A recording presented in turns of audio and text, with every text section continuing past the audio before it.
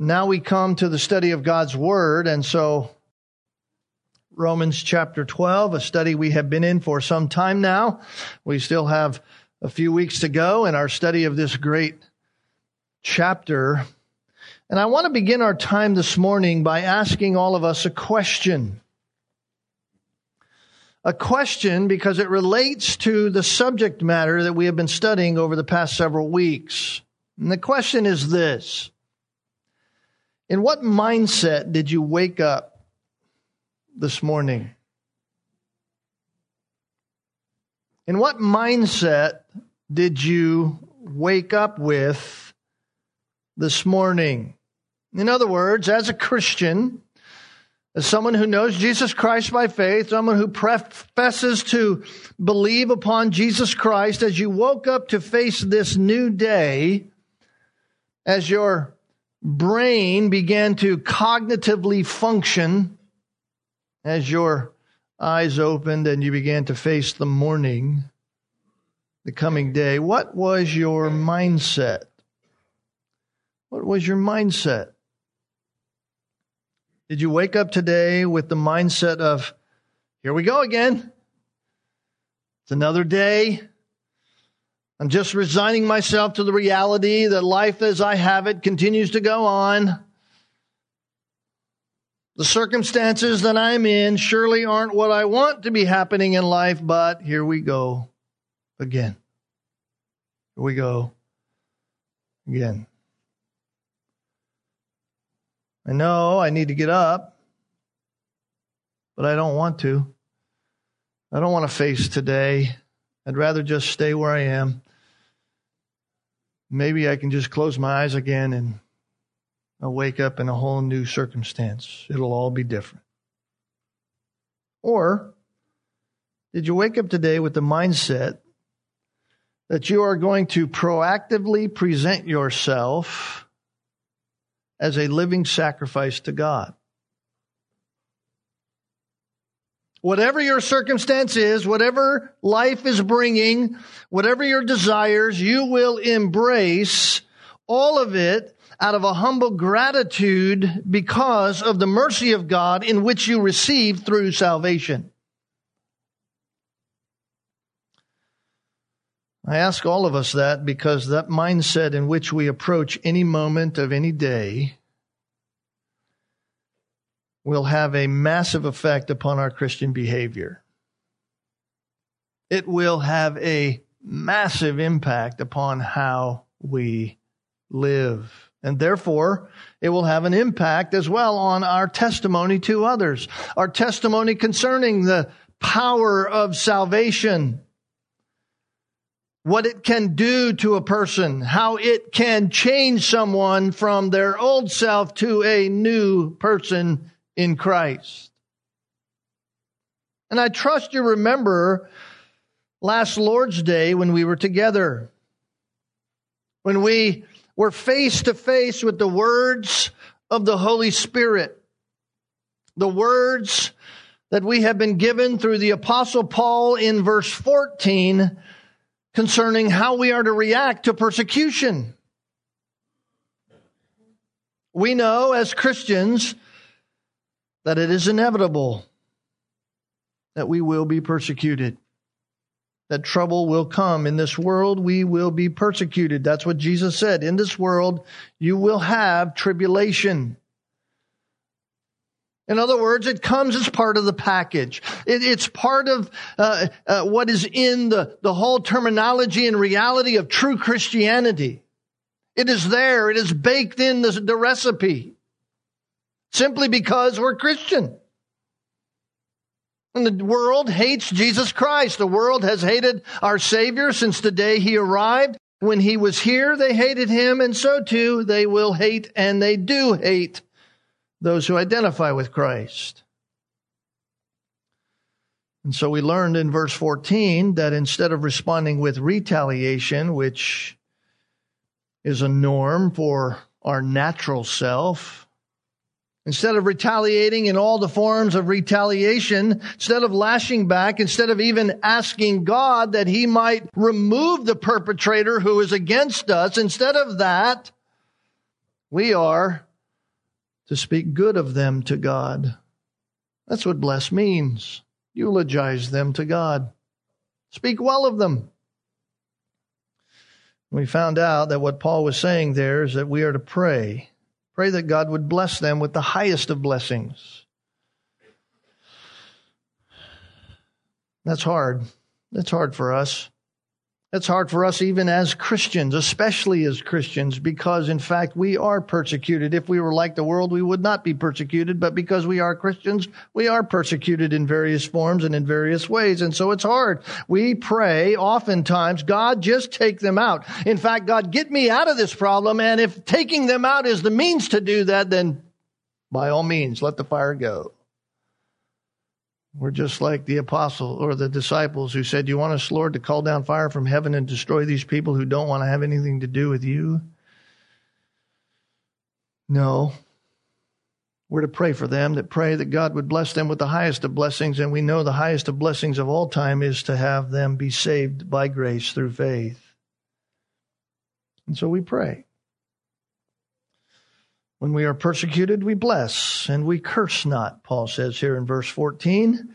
And the only way that we're able to do that is when we approach our day, when we wake up in the morning and when we go throughout the day, we approach our day with the mindset of knowing and embracing the fact that we are offering ourselves as a living sacrifice to God, as Paul has told us over and over and over again. We've been reminded of this from verse 1. We are to offer ourselves in light of the overwhelming mercy that we have received by means of salvation. And so it is with that in our mind that we must come now to this next exhortation. Before we get there, let's ask God to bless our time together. Father, this is your time. This is your word. Your Spirit illumines our heart and our mind to understand what it says. And so help us do what we were even exhorted to this morning in Sunday school, to meditate, to think on these things, to know what it is that you're saying, and then begin to think of the implications of that in our very life. So that we know we are doing what you ask. We can fulfill the very things that you have commanded of us by the power of the Spirit as we submit ourselves to you. So impress these things upon us. Allow us to do them, that our lives would be a reflection of your glory and grace and the gospel that has changed us, that you might receive all the glory. In Jesus' name we pray. Amen. So here we are. The Apostle Paul in verse 15 says this: rejoice with those who rejoice, and weep with those who weep. Seems simple enough. And once again, we are face to face and exhorted about our reaction to other people. And you notice, just out of the gate, by the way, just right off the top, the Apostle Paul doesn't clearly differentiate as to whether these are believers or unbelievers. There's no clear differentiation in the directness of the verse, although we know that he's speaking to believers here, because believers are the only ones that can do this. Believers are the only ones who are under the mercy of God, as he has spoken about in verses 1 and 2. Believers are the only ones who can carry out the actions that he is exhorting here. But he doesn't differentiate. He just says, rejoice with those who rejoice. And really, in one sense, it doesn't matter if it's believers or unbelievers. In fact, it really doesn't even concern the circumstance in which we are to rejoice or weep. The response is to be genuine. Either way. We are to rejoice with those who rejoice and weep with those who weep. And I find that very interesting. As we look at this very verse, just these few words here, I find it very interesting as we think about the Word of God. I want us to think about this for a moment, and I want us to just walk with me, if you will, as we think through this. You say, what do you mean when you say this is interesting as you think about the Word of God? I mean that, yes, this is the word of the Apostle Paul. This is the Apostle Paul giving us what he has written. But we also know that no Scripture is the invention of man. We know that, right? 2 Peter chapter 1, verse 20 and 21. Peter says this, know first of all that no prophecy of Scripture, when he uses that word prophecy, he means not just future things, he means anything that God has said. No prophecy, what God means by what he says, not simply future things, but all the things. No prophecy of Scripture is a matter of one's own interpretation. That word can be very confusing. He means one's own production, really, produced by that person. It's not the matter of one's own production. Why? Verse 22 of that very passage. Because no prophecy, no Scripture, was ever made by an act of human will. So what you have in your lap was not the product of man. So when someone comes along to you and says, well, I don't believe the Bible because it's just a bunch of old sayings of ancient times written by men, you can say, no, not true. Not true, not so, because no prophecy was ever made by the act of a human will. They didn't dream it up, but rather they were carried along or moved by the Holy Spirit. The Holy Spirit filled the sail of their very soul. They spoke from God. God used their words. God used their abilities. God used their talents. God used them and who they were. But the very things that we have are the words of God. So we can have confidence. We have confidence in what we read. We have confidence in what we hear. This is the Word of God. This is not Paul's thoughts on a matter. This is not Paul's wisdom as he figured out life, and since he's a wise man, we can listen to Paul. No, this is God using Paul as his tool. These are God's words. And so we know that every word and every detail and the exact order of the words that we have are from God. Every word, every detail, all the punctuation, all the grammar, and the exact word order is from God. And that interests me, particularly in a verse like this, because it says, rejoice with those who rejoice and weep with those who weep. Why didn't God, through the Apostle Paul, say, weep with those who weep and rejoice with those who rejoice? Why the order? Why is it written like this? Why did God put the words in this order? I've been thinking about this, meditating on it this past week. That's what I do. I study the Bible. It gets in my mind, and that's what consumes my thoughts as I'm driving the car, as my wife is talking to me, and she says, you're really not listening to me, are you? And I say, well, no, I'm actually off in some other land. And then I have to shut that off and start listening because there are important details, obviously, that she's telling me. I've been meditating on this, and I was reading one of my dear dead friends, theologian from times past, as he dealt with this passage.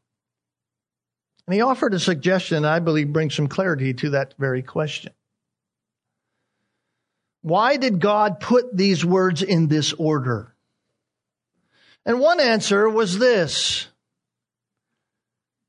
What is harder to do? What is harder to do between these two? It's harder to rejoice with those who rejoice than it is to weep with those who weep.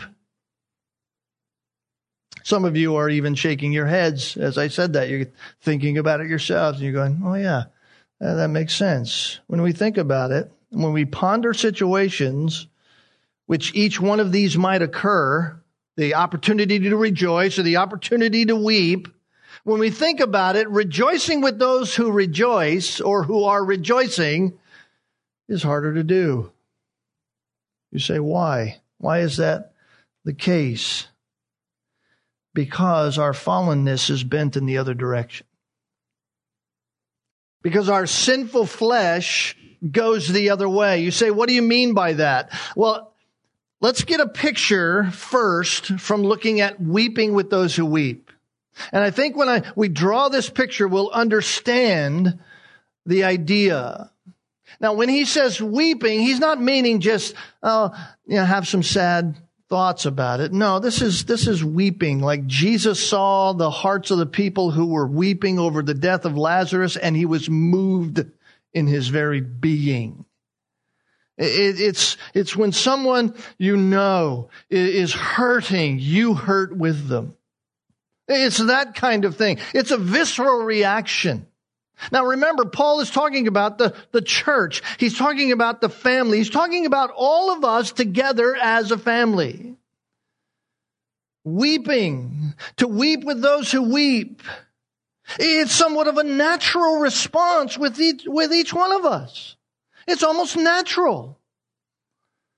It really, when you think about it, it takes a really hard person. A really hardened heart, a stone cold heart, not to sense some kind of sympathy for another person who is hurting in some kind of way. We all have been made in the image of God. There's something in that very reality that God made us that lends itself to be sympathetic in our response when someone's hurting. The world even knows this. The world even uses this. They use it. I even mentioned this when we were talking about contributing to the needs of the saints in verse 13. We talked about in the contribution and how charitable organizations use these kinds of things in order to try to conjure up this very attitude in us. The world knows this in their advertising for donations. They put sad-looking pictures in front of us so that we'll be stirred up in that emotion. We weep with those who are weeping.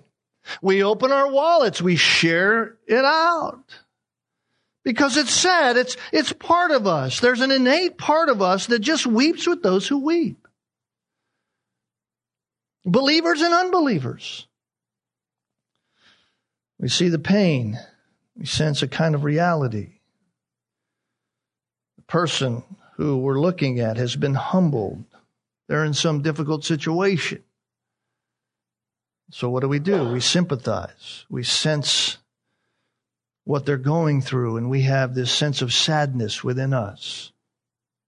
And so it's simpler. It's simpler for us to weep with those who are down than it is for us to rejoice with those who are up. Why? Why is that? Because the number one problem with all of us, each and every one of us, is pride. Pride. We could spell pride another way with a 4-letter word. S-E-L-F. Self. Self. We love ourselves. We love ourselves. Self and pride are Siamese twins. Self is always looking at self. That's what it does. And looking at self is just a manifestation of pride. Self is always desiring to be seen as the significant one.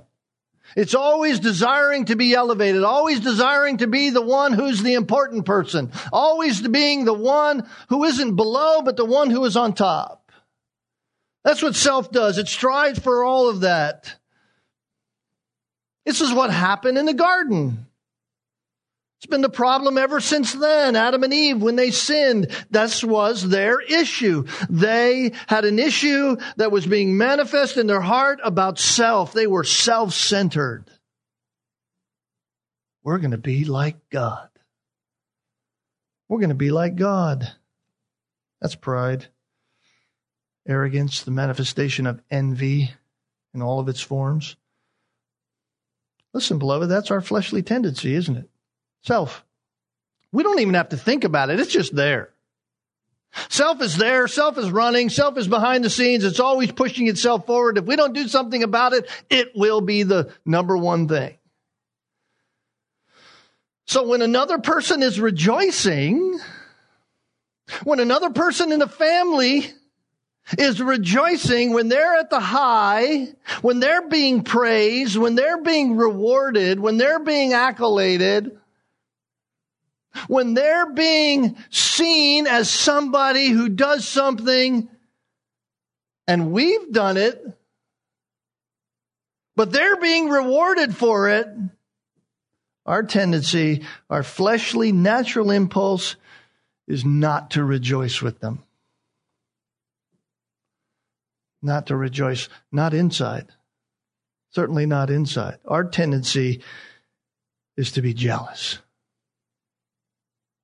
Why can't I have? Why can't I be? How come? All those things start to come to mind. And then you know what happens? We go to our friends and our neighbors and we say, yeah, I'm not so sure they really deserve that. I'm not so sure they deserve that. You see, the person who's in the low position, the person who is, as the world would say, the person who is down on their luck, that's how the world describes, oh, here's a person who's down on his luck. The person who's low, the person who is in some kind of difficulty, is easy for us to weep with them. We weep with them. You know why? Sometimes it's sinful. Sinful weeping because we're glad we're not them. And so we act like we're really compassionate toward them. Oh, I'm so sad of your condition. But we're really not sad at all. We're just glad we're not them. Why? Because they're no longer in competition with me. They're no longer a rival. No longer somebody who could eclipse me. No longer somebody who could get in my way, get in front of my accolades. From my higher position, it's easy for me to look down at them and where they are. They're not where I'm at. It's easy to look down. But like I said, I'm not really weeping with them. I'm just glad they're not where I'm at. I'm just glad I'm not them. When I'm not in their position, the natural and even sinful tendency, I can conjure up some weeping for them. But turn the tables. Turn the tables the other way. Turn the tables to the place where you are low, when you're the one in the low position, when you're the one, as the world might say, is down on your luck, when something in your life isn't giving you the accolades that you assume you should have or have even worked for. When I'm in the low position and I'm seeing the person who I don't think deserves it in the place of being applauded, in the place of being promoted, in the place of being in the glowing position, when no one is seeing my significance, when others are praising the very things I do, it's so much harder for me to rejoice with the one who's rejoicing. Some of you parents here are saying, I'm not sure I understand what you're saying. Okay, you've been harping on your children for years. You've been telling your teenagers the truth, speaking truth into their ears, claiming and clamoring for them to speak truth. And someone outside your family comes along who doesn't really even know your kids and speaks truth to them. And they come home to you and go, Mom and Dad, guess what happened? I learned this today. And you sit there and go, excuse me? I've been telling you that for years. You see how subtle it is? Instead of rejoicing, we go, why didn't I get the praise for that? How come I didn't get the pat on the back? I mean, after all, I've been feeding you and I changed your diapers when you were a kid. I mean, I did all those things. How come you're not praising me? That's how subtle it is. But I think we understand that when we are to rejoice and when we are to weep, we're talking about legitimate joy and legitimate sadness. We're not talking about just this fake kind of happiness. Dr. Martin Lloyd-Jones put it this way, quote, if a woman comes along and is happy because she stole money, we don't rejoice with that. We don't rejoice that she stole money, or if someone is weeping because their selfish ambition has been thwarted. They're sad because their selfishness got exposed and now they're sad about that. We don't weep with that. We rebuke that. We speak truth to that. We speak truth in love to that. We don't rejoice with that. We don't weep with those kinds of things. No, this is weeping and rejoicing in legitimate things. Legitimate things, but it isn't just the idea of don't be jealous. Because sometimes when we think about that, that's what we get. We think in our minds. We think, well, this is just, okay, I'm not to be jealous of other people. We relegate it to the place of almost a contentment issue. I'm just not supposed to be jealous. No, that's not what he's talking about. The world tries to show that. The world tries to show that it's not jealous at times. They do it all the time. In fact, we've seen it ad infinitum recently in the political races, haven't we? The one politician will say one day, I love that person, and the next moment they're trashing that person.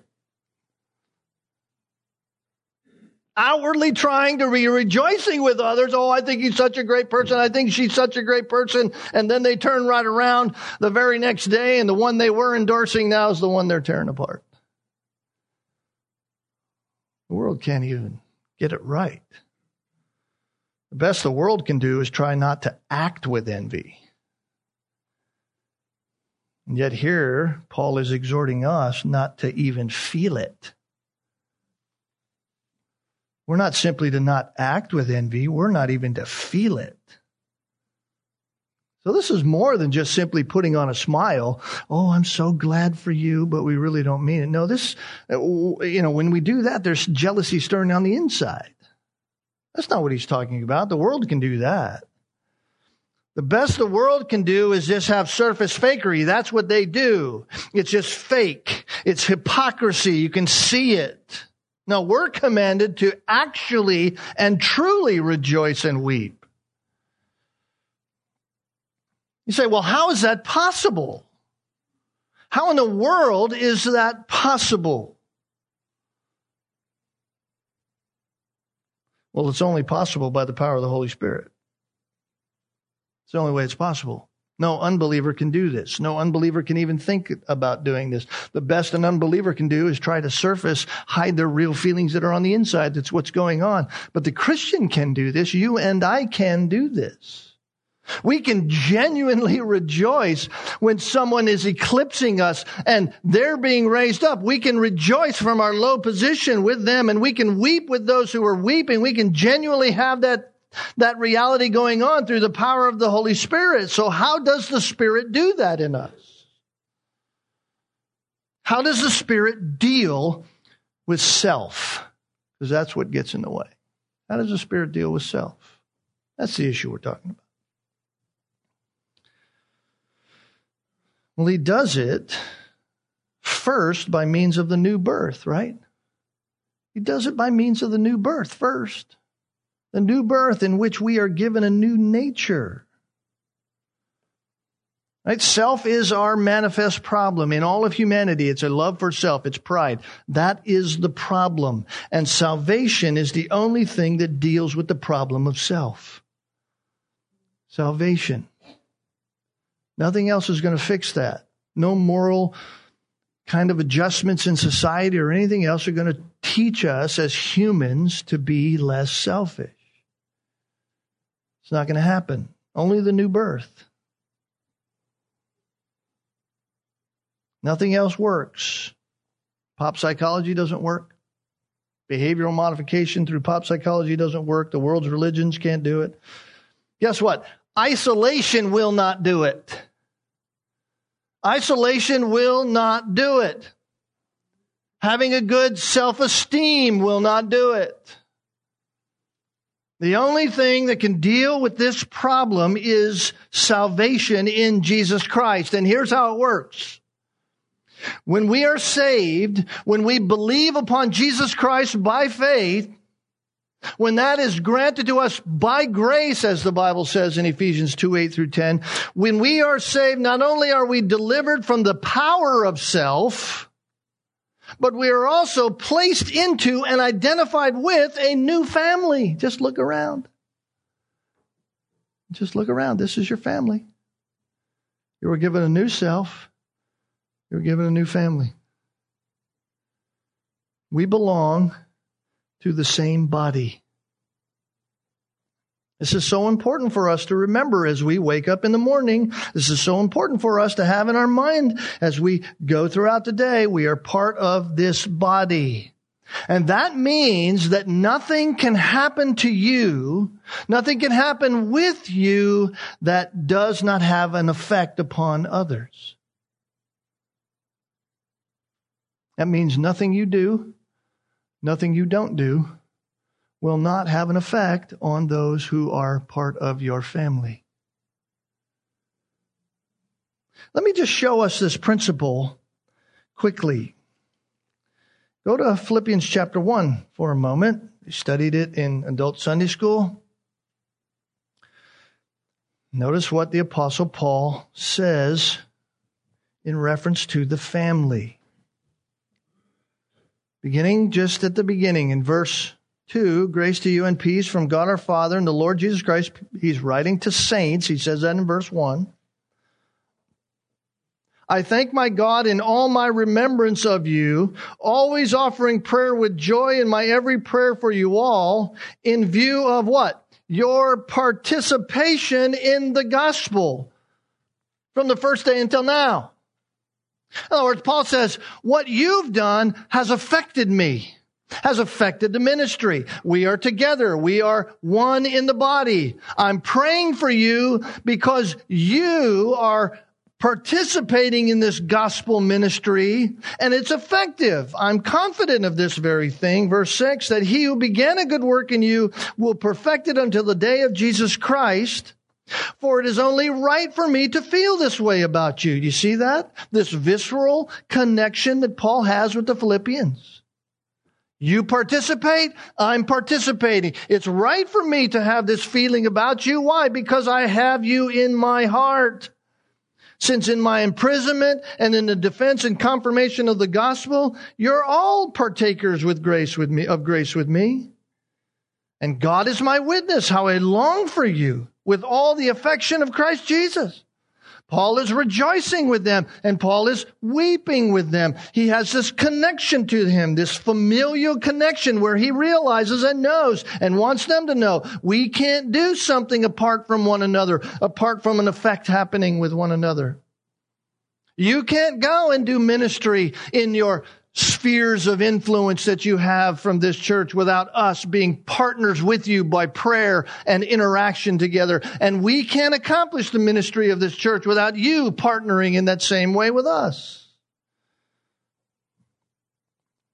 Paul says, in this I pray, in verse 9, that your love may abound still more and more in real knowledge, discernment, so that you might approve the things that are excellent, in order to be sincere and blameless until the day of Christ, having been filled with the fruit of righteousness which comes through Jesus Christ to the glory and praise of God. Paul says, I'm praying for you. I'm praying that you would be as mature as you could ever be in Christ Jesus, because I know that's not only going to benefit you, it's going to benefit the whole.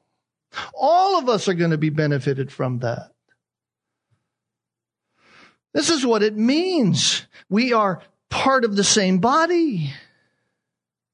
That's why Paul says, I want you to know, brethren, in verse 12, my circumstances have turned out for the greater progress of the gospel.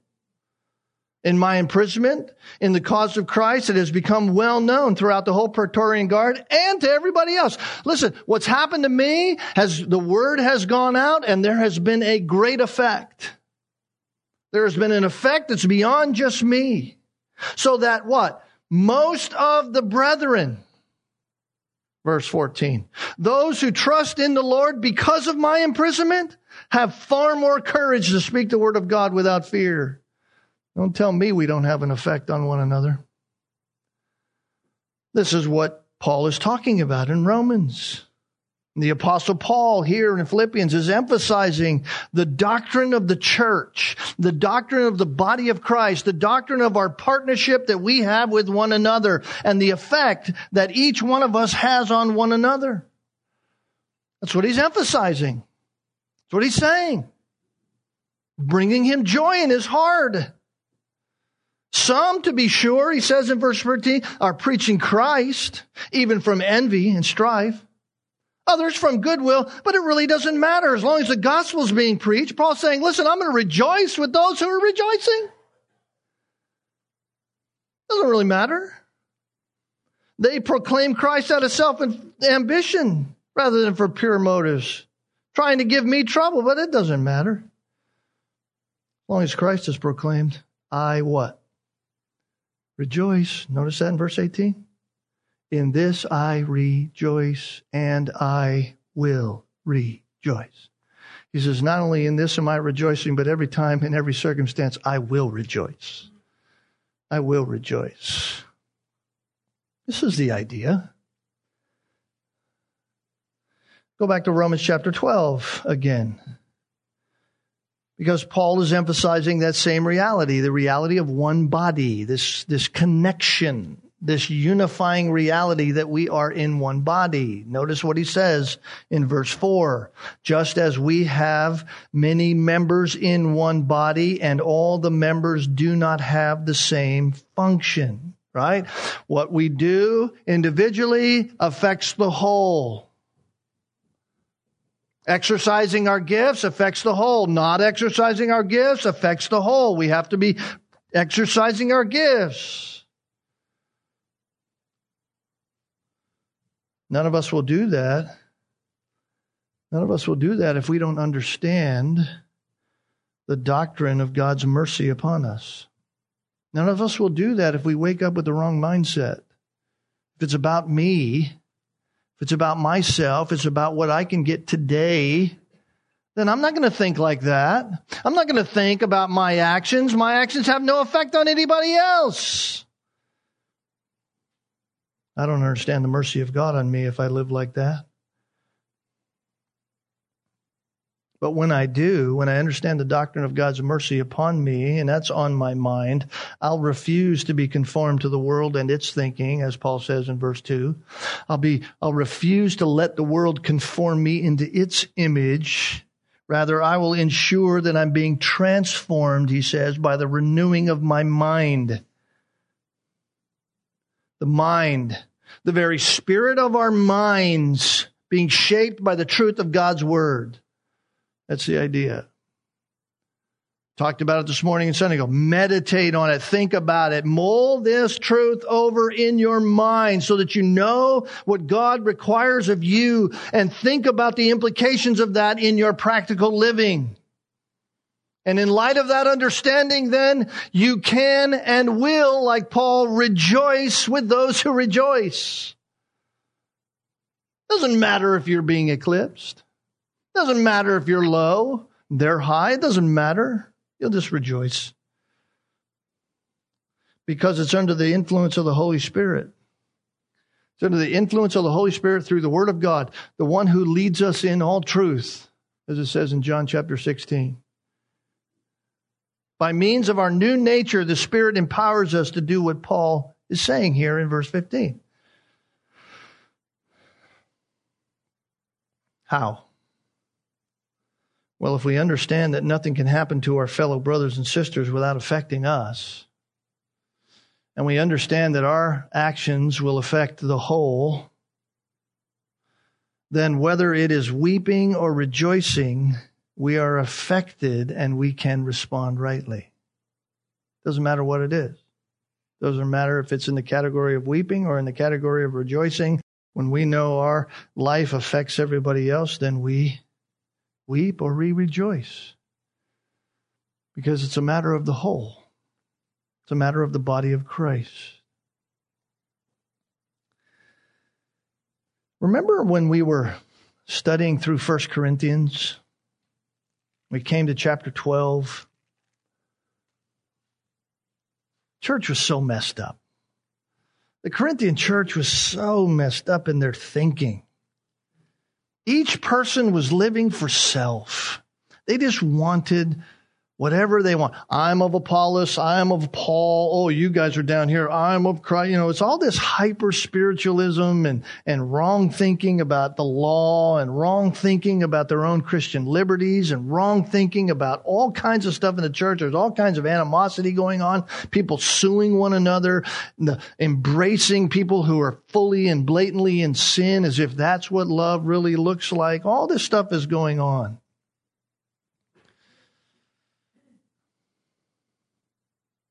And by the time you get to chapter 12, Paul has laid a pretty thick foundation concerning the truth that what you do affects the whole. If they don't get anything, they should get that. That your actions have a little leaven leavens the whole lump.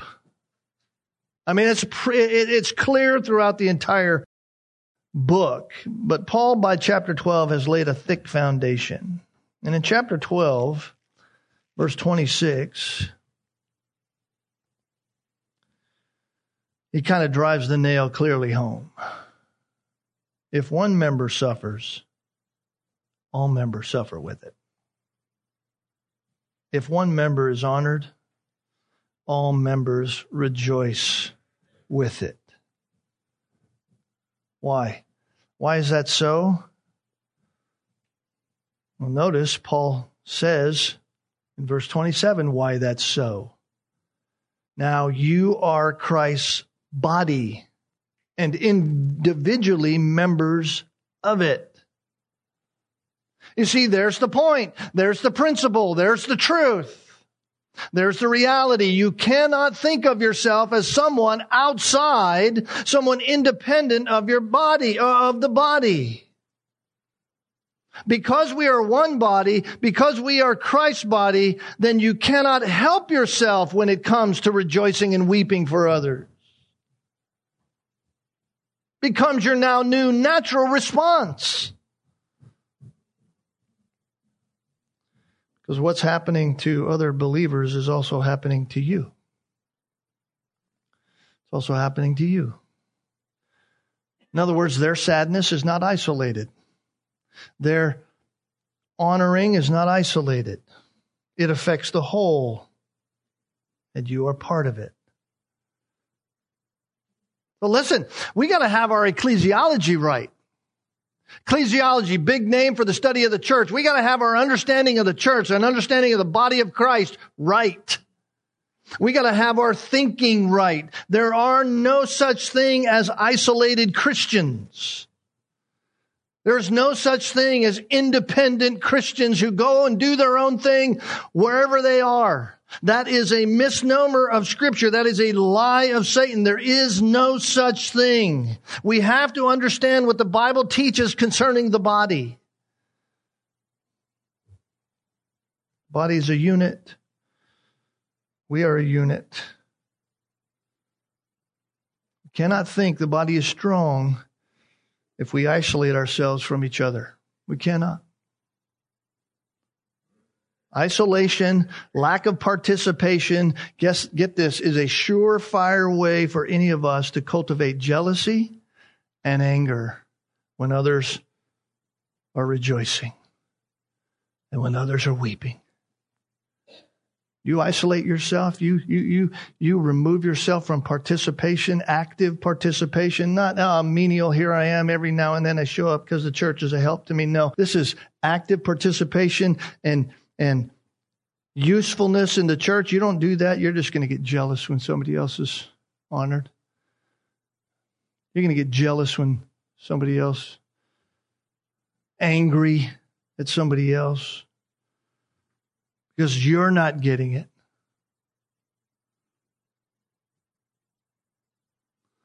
Listen, if you're uninvolved and uncommitted, even though you're part of the body, you'll easily have a difficult time to weep when others hurt and rejoice when others rejoice.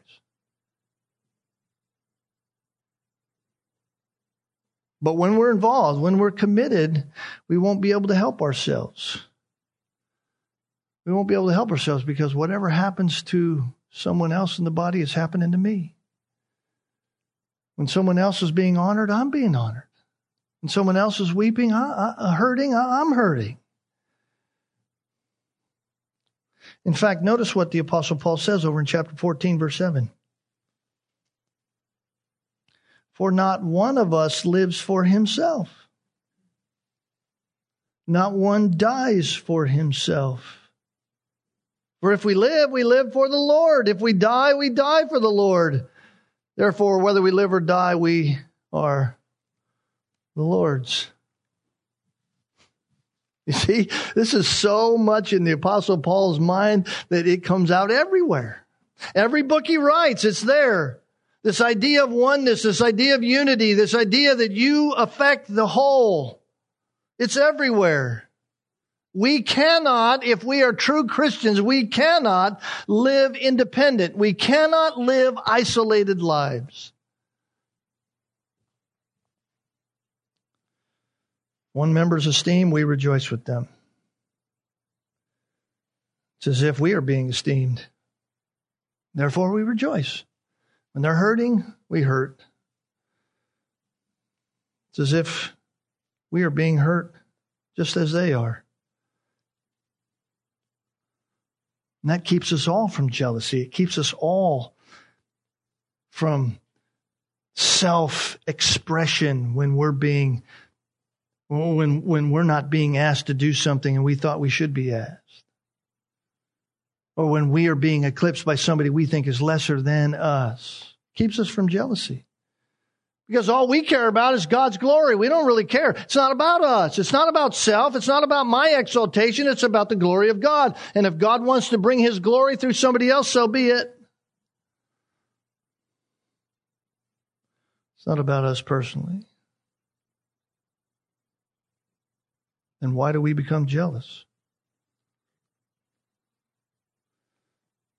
Self, pride, not having the right mindset, not thinking of ourselves as just instruments in the hands of God. We are living sacrifices. The Apostle Paul knew this well. He lived it. He's shown us as he wrote to the Philippians. We looked at 1 Corinthians. Listen to what he says in his other letter to the Corinthian church. Let's listen to his testimony. 2 Corinthians chapter 11, verse 27 to 29. He says, I've been in labor and hardship, through many sleepless nights, in hunger and thirst, often without food, in cold and exposure. Apart from such external things, Paul said, there is the daily pressure on me of concern for all the churches. Paul says, I got all this going on the outside. I got people chasing me out of towns. I got persecution happening, which Jesus said was going to happen. I got all these external things. Sometimes I get to eat. Sometimes I don't get to eat. Sometimes I have a nice, comfortable place to sleep. Very oftentimes I have no comfortable place to sleep. I've had all this going on. And apart from that, all those external things, as if they're little, on my mind all the time is a concern for all these churches that God has used me to plant. I'm concerned for their growth. I'm concerned for their unity. I'm concerned for them. And he's writing this to one of his church plants in Corinth. And then in verse 29, he says this.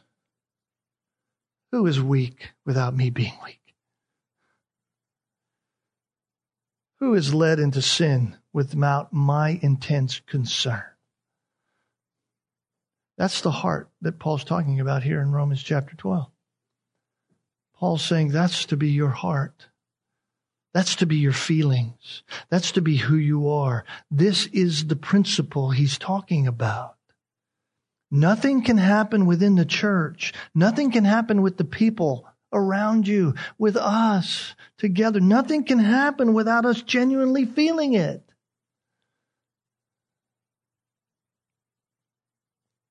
We're not feeling it.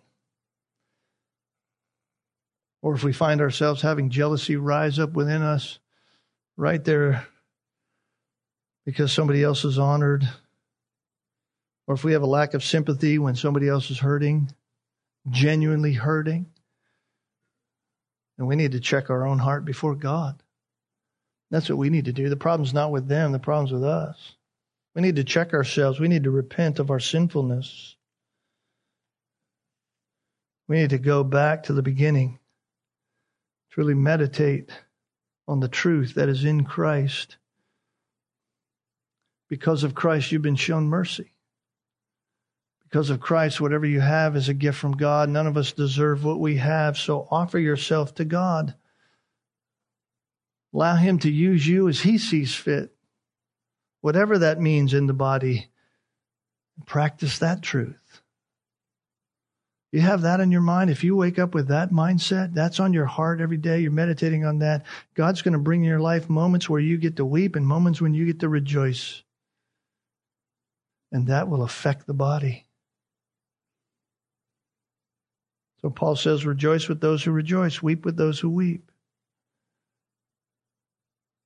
And you will rejoice with those who rejoice, and you will weep with those who weep when you're doing what it says in verse 16.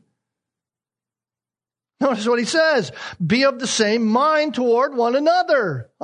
Return to the thought process. Return to what drives my action. Return to how I think of everybody else. How am I supposed to think of them? Well, not to be haughty in mind. Not to think of myself above anybody else. Associate with the lowly. We all know who the lowly are. You know who they are? Anybody who doesn't measure up to me. That's how we think. That's how we think. Anybody doesn't measure up to me. That's who the lowly are. Paul says, look, leave that behind. Associate with the lowly. Don't think you're somebody. Don't entertain the thought that you're better than somebody else. I don't know what's going to happen. Somebody's going to say, well, rejoicing has feeling. What does that have to do with verse 16? You just said rejoice has feeling. Yeah, what does that have to do? It has everything to do with it. Why? Because Proverbs says, as a man thinks in his heart, so is he. If you think you're somebody, guess what? Everybody else is a nobody. If you think you're better, if you're prideful in mind, if you acquiesce to those supposedly below you, as in the vernacular of the teen years a few years ago, if you think you're all that in a bag of chips, guess what? You'll never practice verse 15. You'll never practice verse 15. In fact, we can say it the other way around, and let this be a personal evaluation of your own heart. If you are finding it hard to rejoice with others being honored, if you find it difficult to sympathize and empathize with others who are in low position, then you can be guaranteed that your heart is living as if you are better than everybody else. You can be guaranteed of that. Think about it. Think about what a different place the evangelical church around the globe would be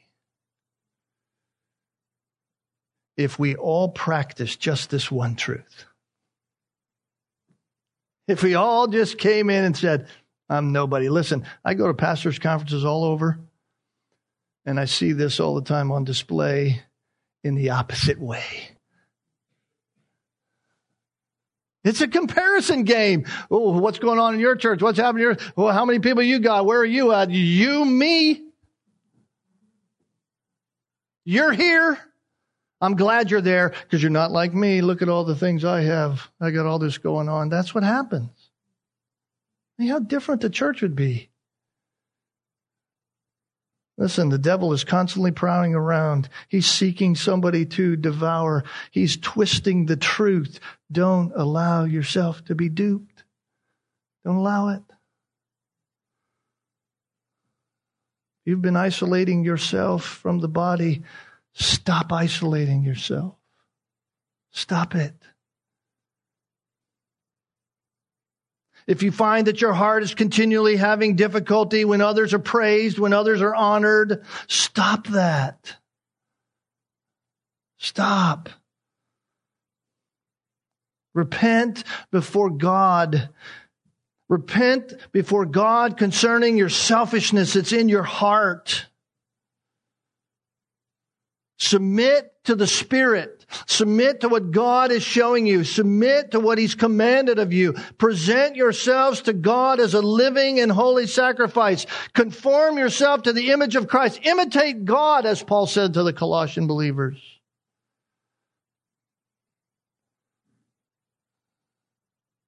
Imitate Christ. Although He existed in the form of God, did not regard equality with God something to be grasped. Have that attitude in you, which was also in Christ Jesus, who humbled Himself. Regardless of the circumstance, He humbled Himself even to the point of death. Be like Christ. Let us be known as those who rejoice with those who rejoice and weep with those who weep. Let us be known as that. As the song says, we've sang it in the past, better is how many days in the house of the Lord? One day in the house of God than 1,000 years somewhere else. Better is one day. Better is to be the lowest of lows in the house of God than to not be in the house of God at all. Better to never be praised in the house of God than to be praised every day at the applause of men somewhere else. Let that be our heart and our attitude.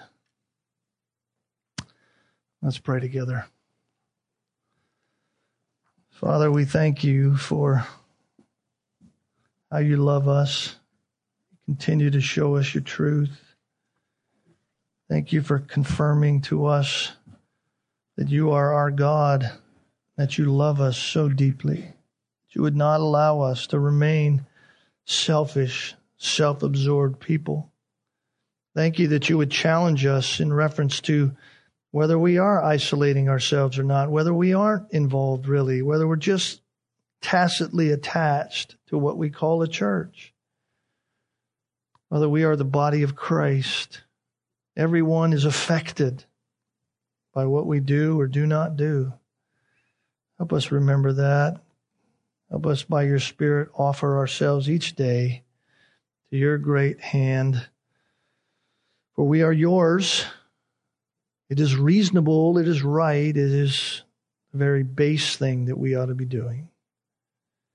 Let that be our heart, that we might rejoice with those who rejoice and weep with those who weep, considering ourselves to be nobody, considering everybody else to be greater than us.